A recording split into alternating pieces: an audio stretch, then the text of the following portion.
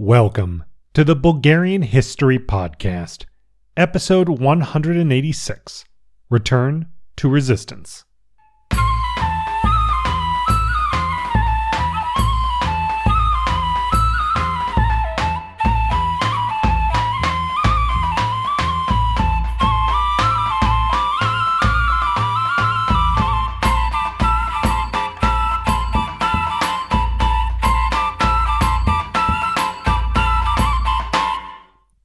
Now, there are no new patrons this month, but as always, a big thank you to everyone who supports the show.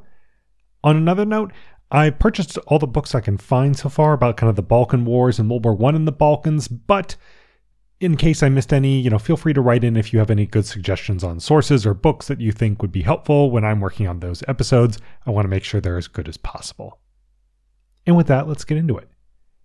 Last time, we covered the year 1909, as the Young Turk government was very nearly brought down by a counter-revolution that briefly took over Constantinople. However, an army that oddly enough included Bulgarians under Sandanski retook the city, replaced the Sultan, and reinstalled the Young Turk government. At the same time, negotiations over Bulgaria's independence finally concluded, with Russia shouldering some of the financial burdens in an attempt to repair relations with Bulgaria. Ferdinand personally had incidents with the emperors of both Germany and Austria-Hungary, while greatly enjoying a trip to Paris, as Bulgaria continued to play both sides of the two great European alliance blocs that were slowly kind of shaping themselves.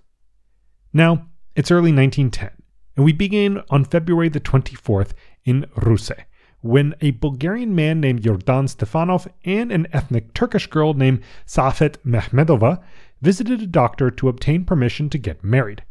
Safet claimed to be 18 years old, but she was actually 16, and was already 3 months pregnant. The two were given the document they needed, but crucially, Safet also intended to convert to Orthodoxy and to take the Slavic name Ruska. When the girl's father learned about the pregnancy and the intention to marry and convert, he threw her out of the house, called her a whore, and just generally cursed her.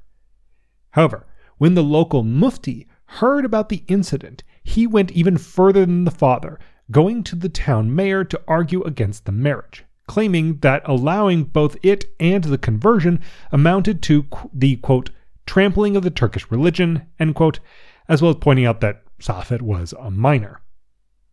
As a result, a court revoked their permission to get married within a few days.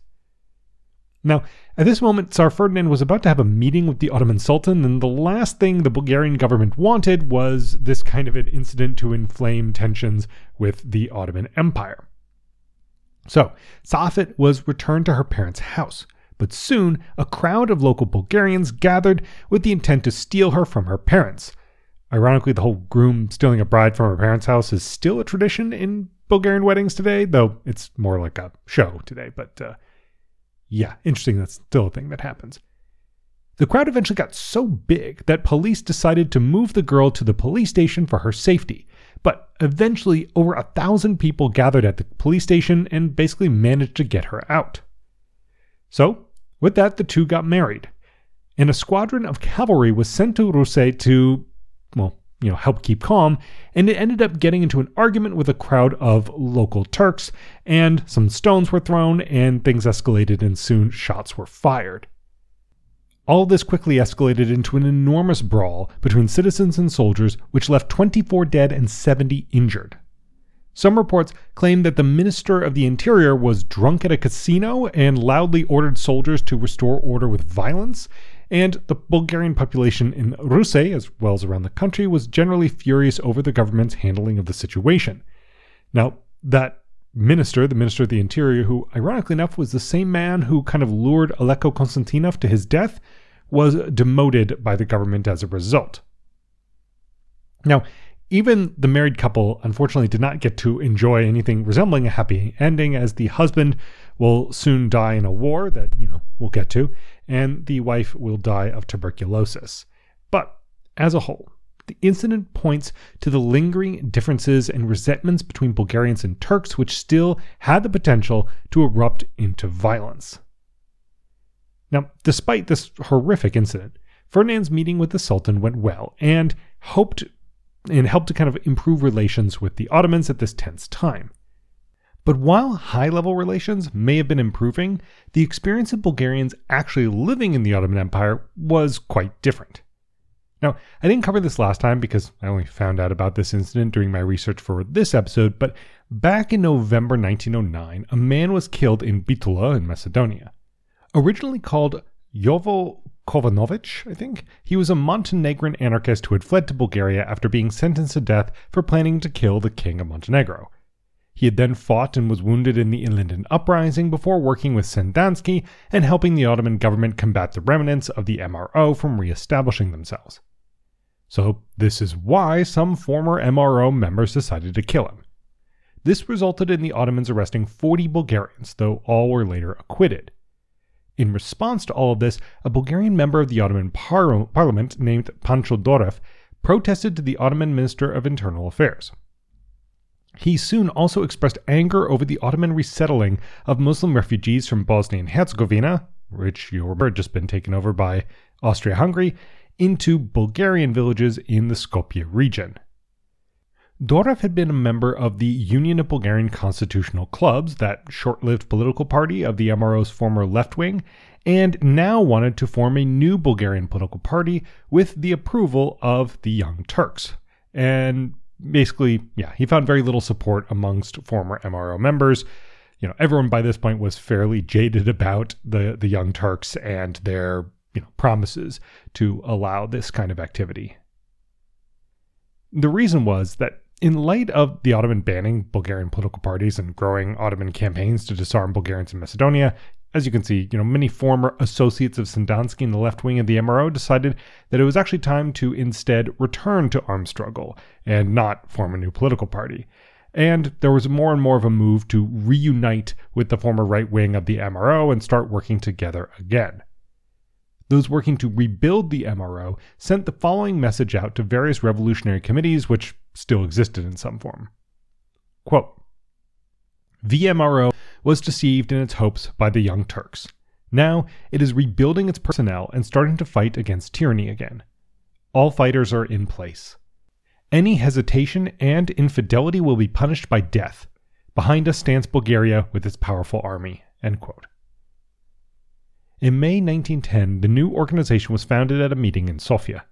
Called the Bulgarian People's Macedonian Odrina Revolutionary Organization, or VRMORO. I'm just going to refer to it as VMRO or VMRO for short because, as we know, it's useful to take the MRO and now the VMRO and just sort of shorten those names because the names change a lot and they get very long and very complicated, and it gets to be a bit of a mouthful to just talk about them. So, despite this new form of the organization being formed mostly from former left-wing members, its central aim was taken from the former right-wing, namely autonomy for Macedonia and Adrianople, which would eventually lead to political unification with Bulgaria. In fact, this new group specifically criticized the former left wing for seeing autonomy for Macedonia as a goal instead of as a means to the end of political unification with Bulgaria. They denounced the decision to remove the Bulgarian character from the struggle. But despite agreeing with the former right-wing members, for now, attempts to join forces with them are still kind of in progress, and negotiations over how to structure the organization are dragging on. Unsurprisingly, attempts to convince Sandanski's faction to join are going nowhere, and they eventually just denounce Sandanski, publishing, quote, Jan Sandanski has completely surrendered himself to the service of the Turkish government and is an enemy of the revolutionary struggle, end quote. So, all this may be a bit confusing, so we can recap here. There are now 3 factions of the former MRO. The former right wing, the former left wing still aligned with Sandanski, and the former left wing that has reformed the VMRO and is now attempting to unite all 3, though they seem to have kind of given up on Sandanski, and now just the former left and right wings are trying to come together. Interestingly, even though Sandanski was still refusing to back down from his support for the Young Turks, by this point he was increasingly isolated with that opinion. By later in 1910, both leftist Bulgarian political parties decided that it was time to abandon any optimism about the nature of the Young Turk regime and to just publicly denounce it. This was all coming at the same moment Bulgaria was reckoning with the state of the Macedonian movement in the wake of Bulgaria's full independence, and many actually blamed Ferdinand. I'll quote Constantine's biography of Ferdinand to explain how all this is happening. He writes, quote, "Each new outrage by the Young Turks in Macedonia brought increased popular pressure in Bulgaria on Ferdinand and the government. He was blamed for having sacrificed Macedonia in order to obtain the royal crown.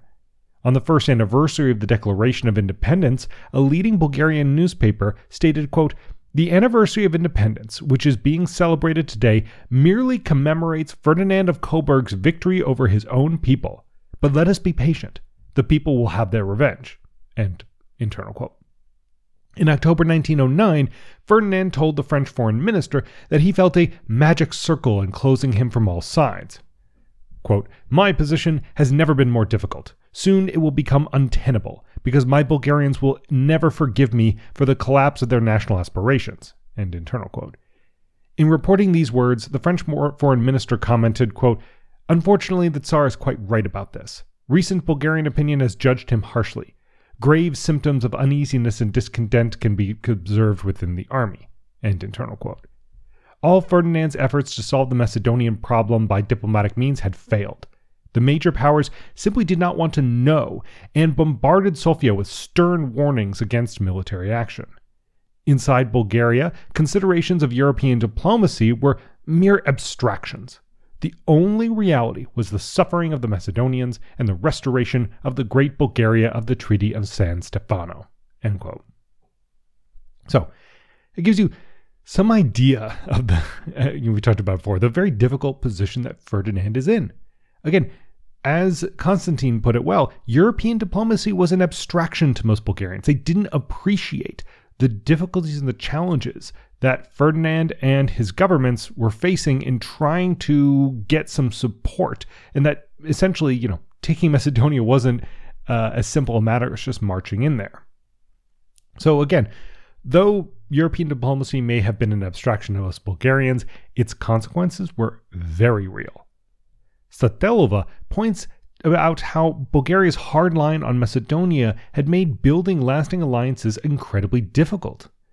Despite Bulgaria's best efforts, the Young Turks were cracking down hard on Bulgarians.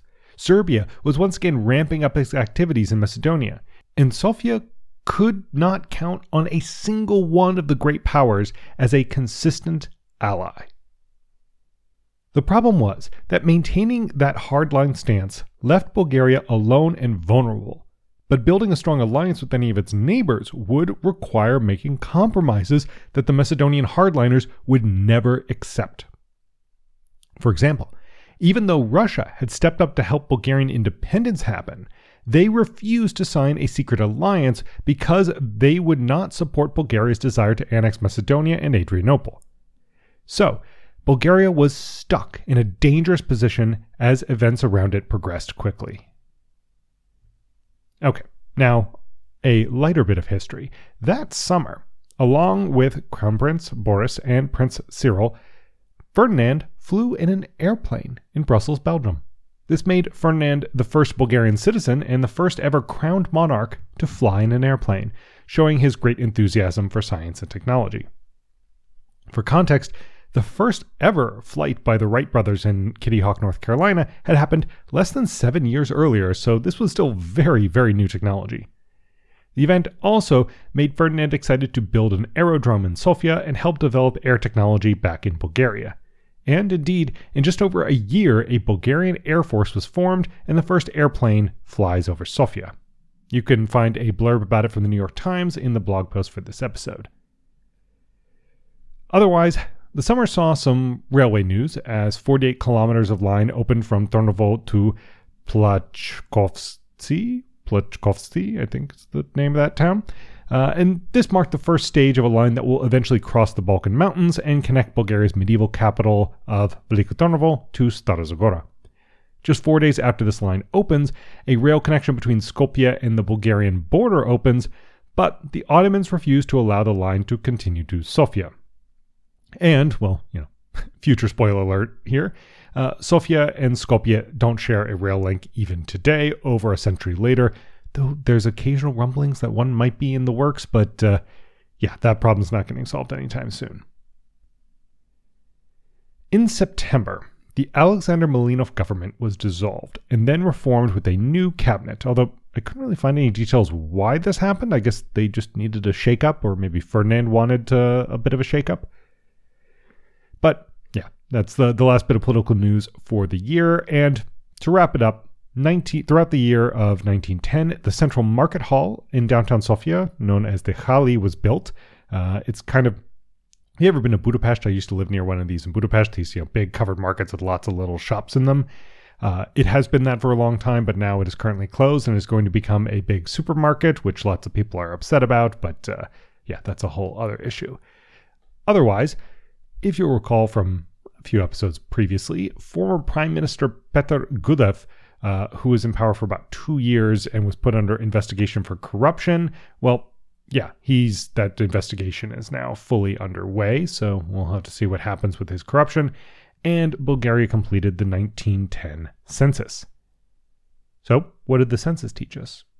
Well, in the 5 years since the previous census, Bulgaria's population had increased by about 300,000 to around 4.3 million.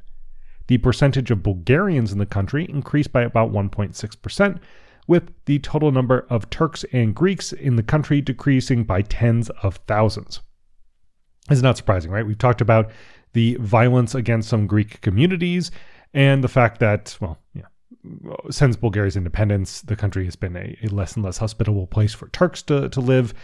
Earlier in this episode, we talked about this massacre or this kind of violence, the Ruse bloodletting and things. So, Bulgarian population's going up, Turks and Greeks going down. Most of the other numbers didn't change that much. Romani people, Jews, folks like that. But that was kind of the headline numbers I could find from the census data.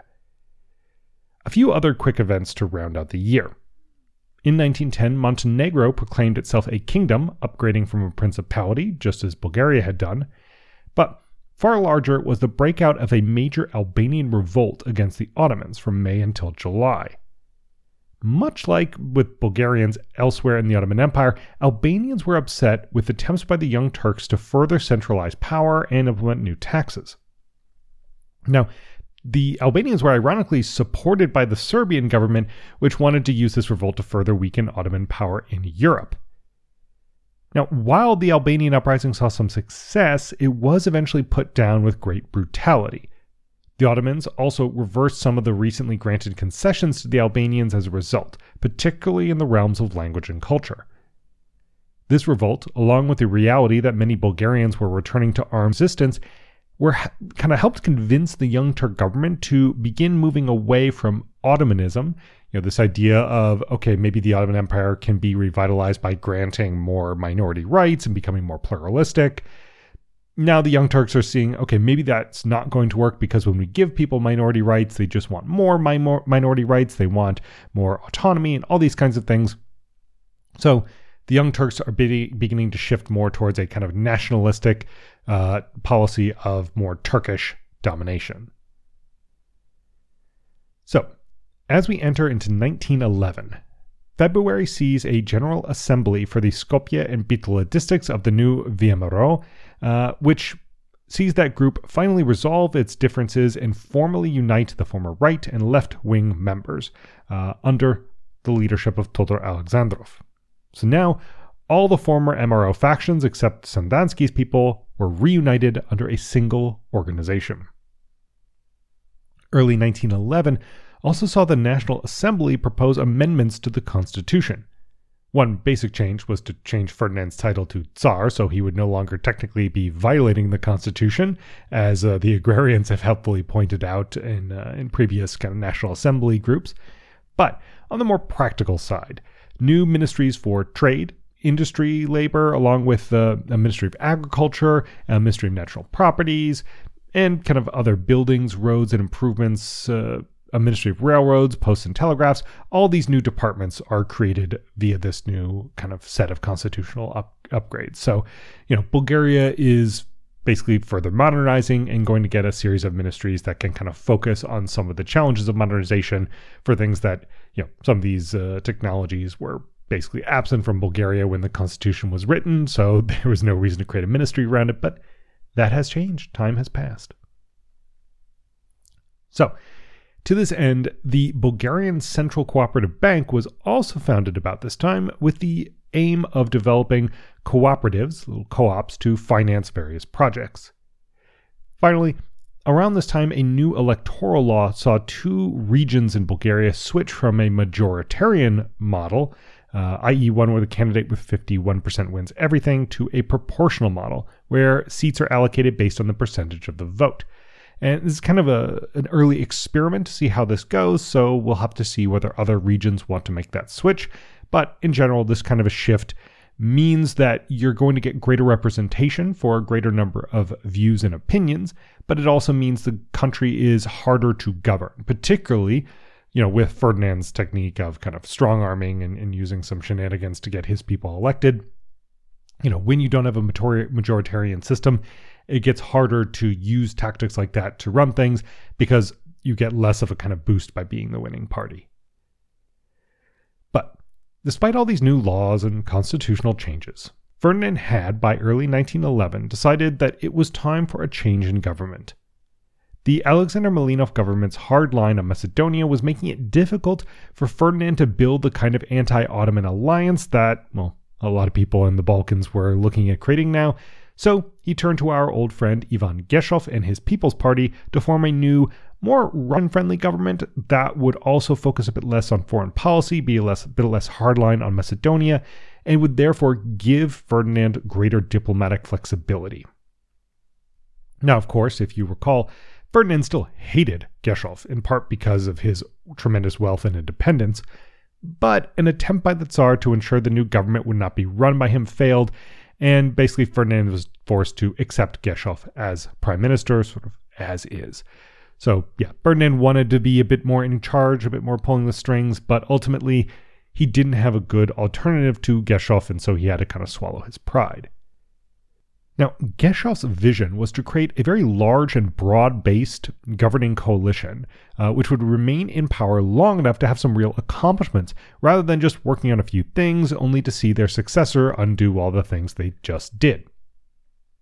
So to make that happen, Geshov and his new government formed a kind of alliance with the People's Party, or between his People's Party and the Progressive Liberal Party.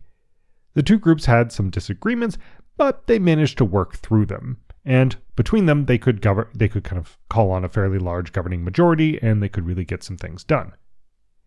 The first priority was obviously to call for elections for a 5th Grand National Assembly to actually go, push through all the constitutional changes that had just been, proposed. Elections were held in June, and you'll be shocked to know that the governing coalition won a massive majority, which, as we know, pretty much always happens in Bulgaria. And the Grand National Assembly convened a few weeks later and approved the changes proposed earlier in the year. Now, all that said, it didn't go entirely smoothly. The agrarians, along with the socialists and other opposition parties, decided to make a scene to demonstrate their disapproval. When Ferdinand entered the Grand National Assembly to open its proceedings, Stambuliski yelled, quote, "Deputies, according to the Constitution, the prince does not have the right to open the Grand National Assembly," end quote, before he was swiftly cut off when the pro-monarchy majority loudly drowned him out with applause. Ferdinand was visibly shaken by all the tumult. Remember, he quite understandably feared assassination, and this kind of a public challenge no doubt reminded him that he faced, some pretty real opposition. So once Tsar Ferdinand left, the kind of pro and anti-monarchy factions shouted and denounced each other as traitors and the like, but eventually things calmed down and the assembly concluded its business. Besides what I mentioned earlier, one crucial change was that the constitution was amended to allow the Tsar to enter into secret treaties without the knowledge or approval of the National Assembly, something which was seen as vital for the task of building that anti-Ottoman coalition to kick the Ottoman Empire out of Europe once and for all. Because, Ferdinand needs to have a lot of flexibility in order to do this. And he's going to have to maybe make some unpopular compromises.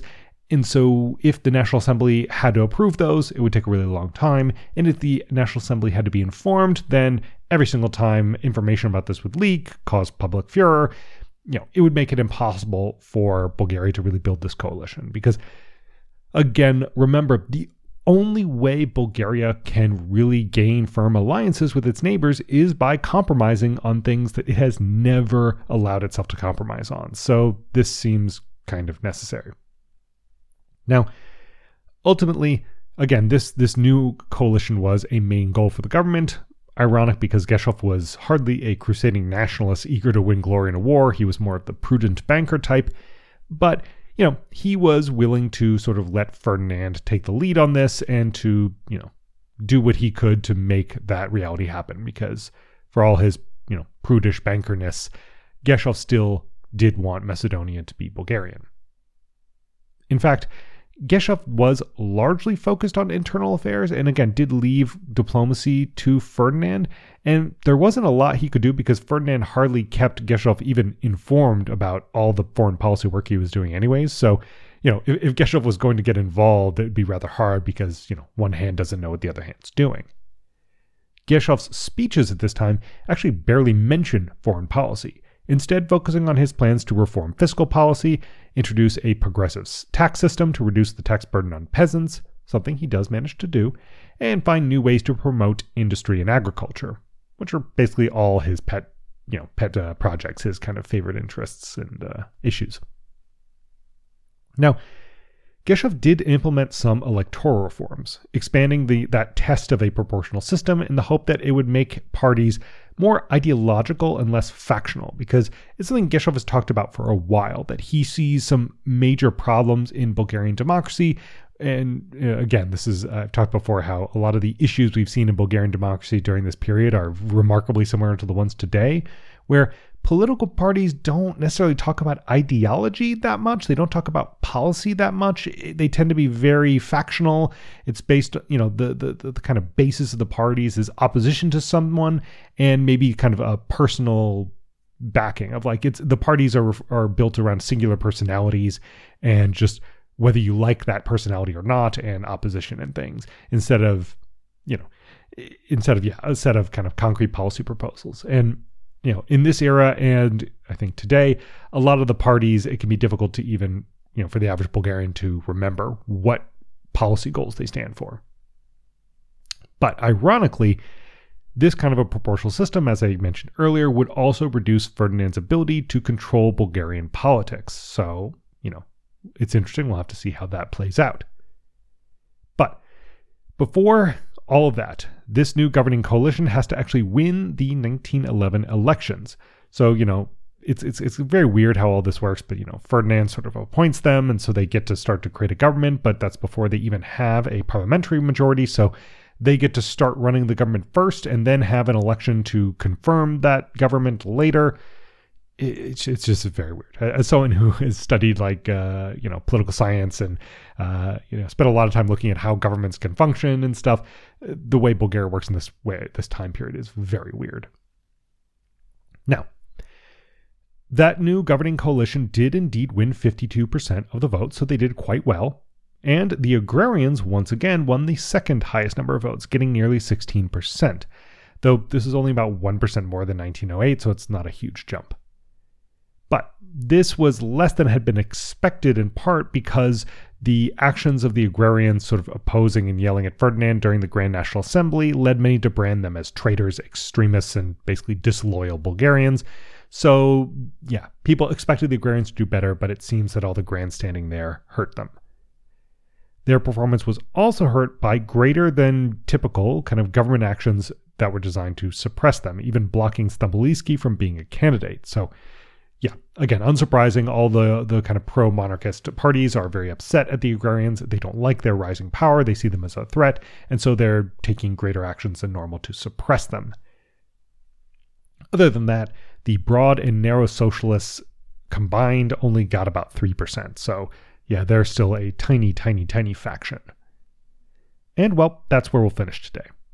Bulgaria has a new government that's focusing on prudent economic and political issues, while Tsar Ferdinand is playing politics and getting all the approvals he needs to lay the groundwork to start a war against the Ottomans. Nearly all the former MRO factions have finally united and are taking up arms again to oppose the increasingly tyrannical Young Turks, while an Albanian revolt has been crushed.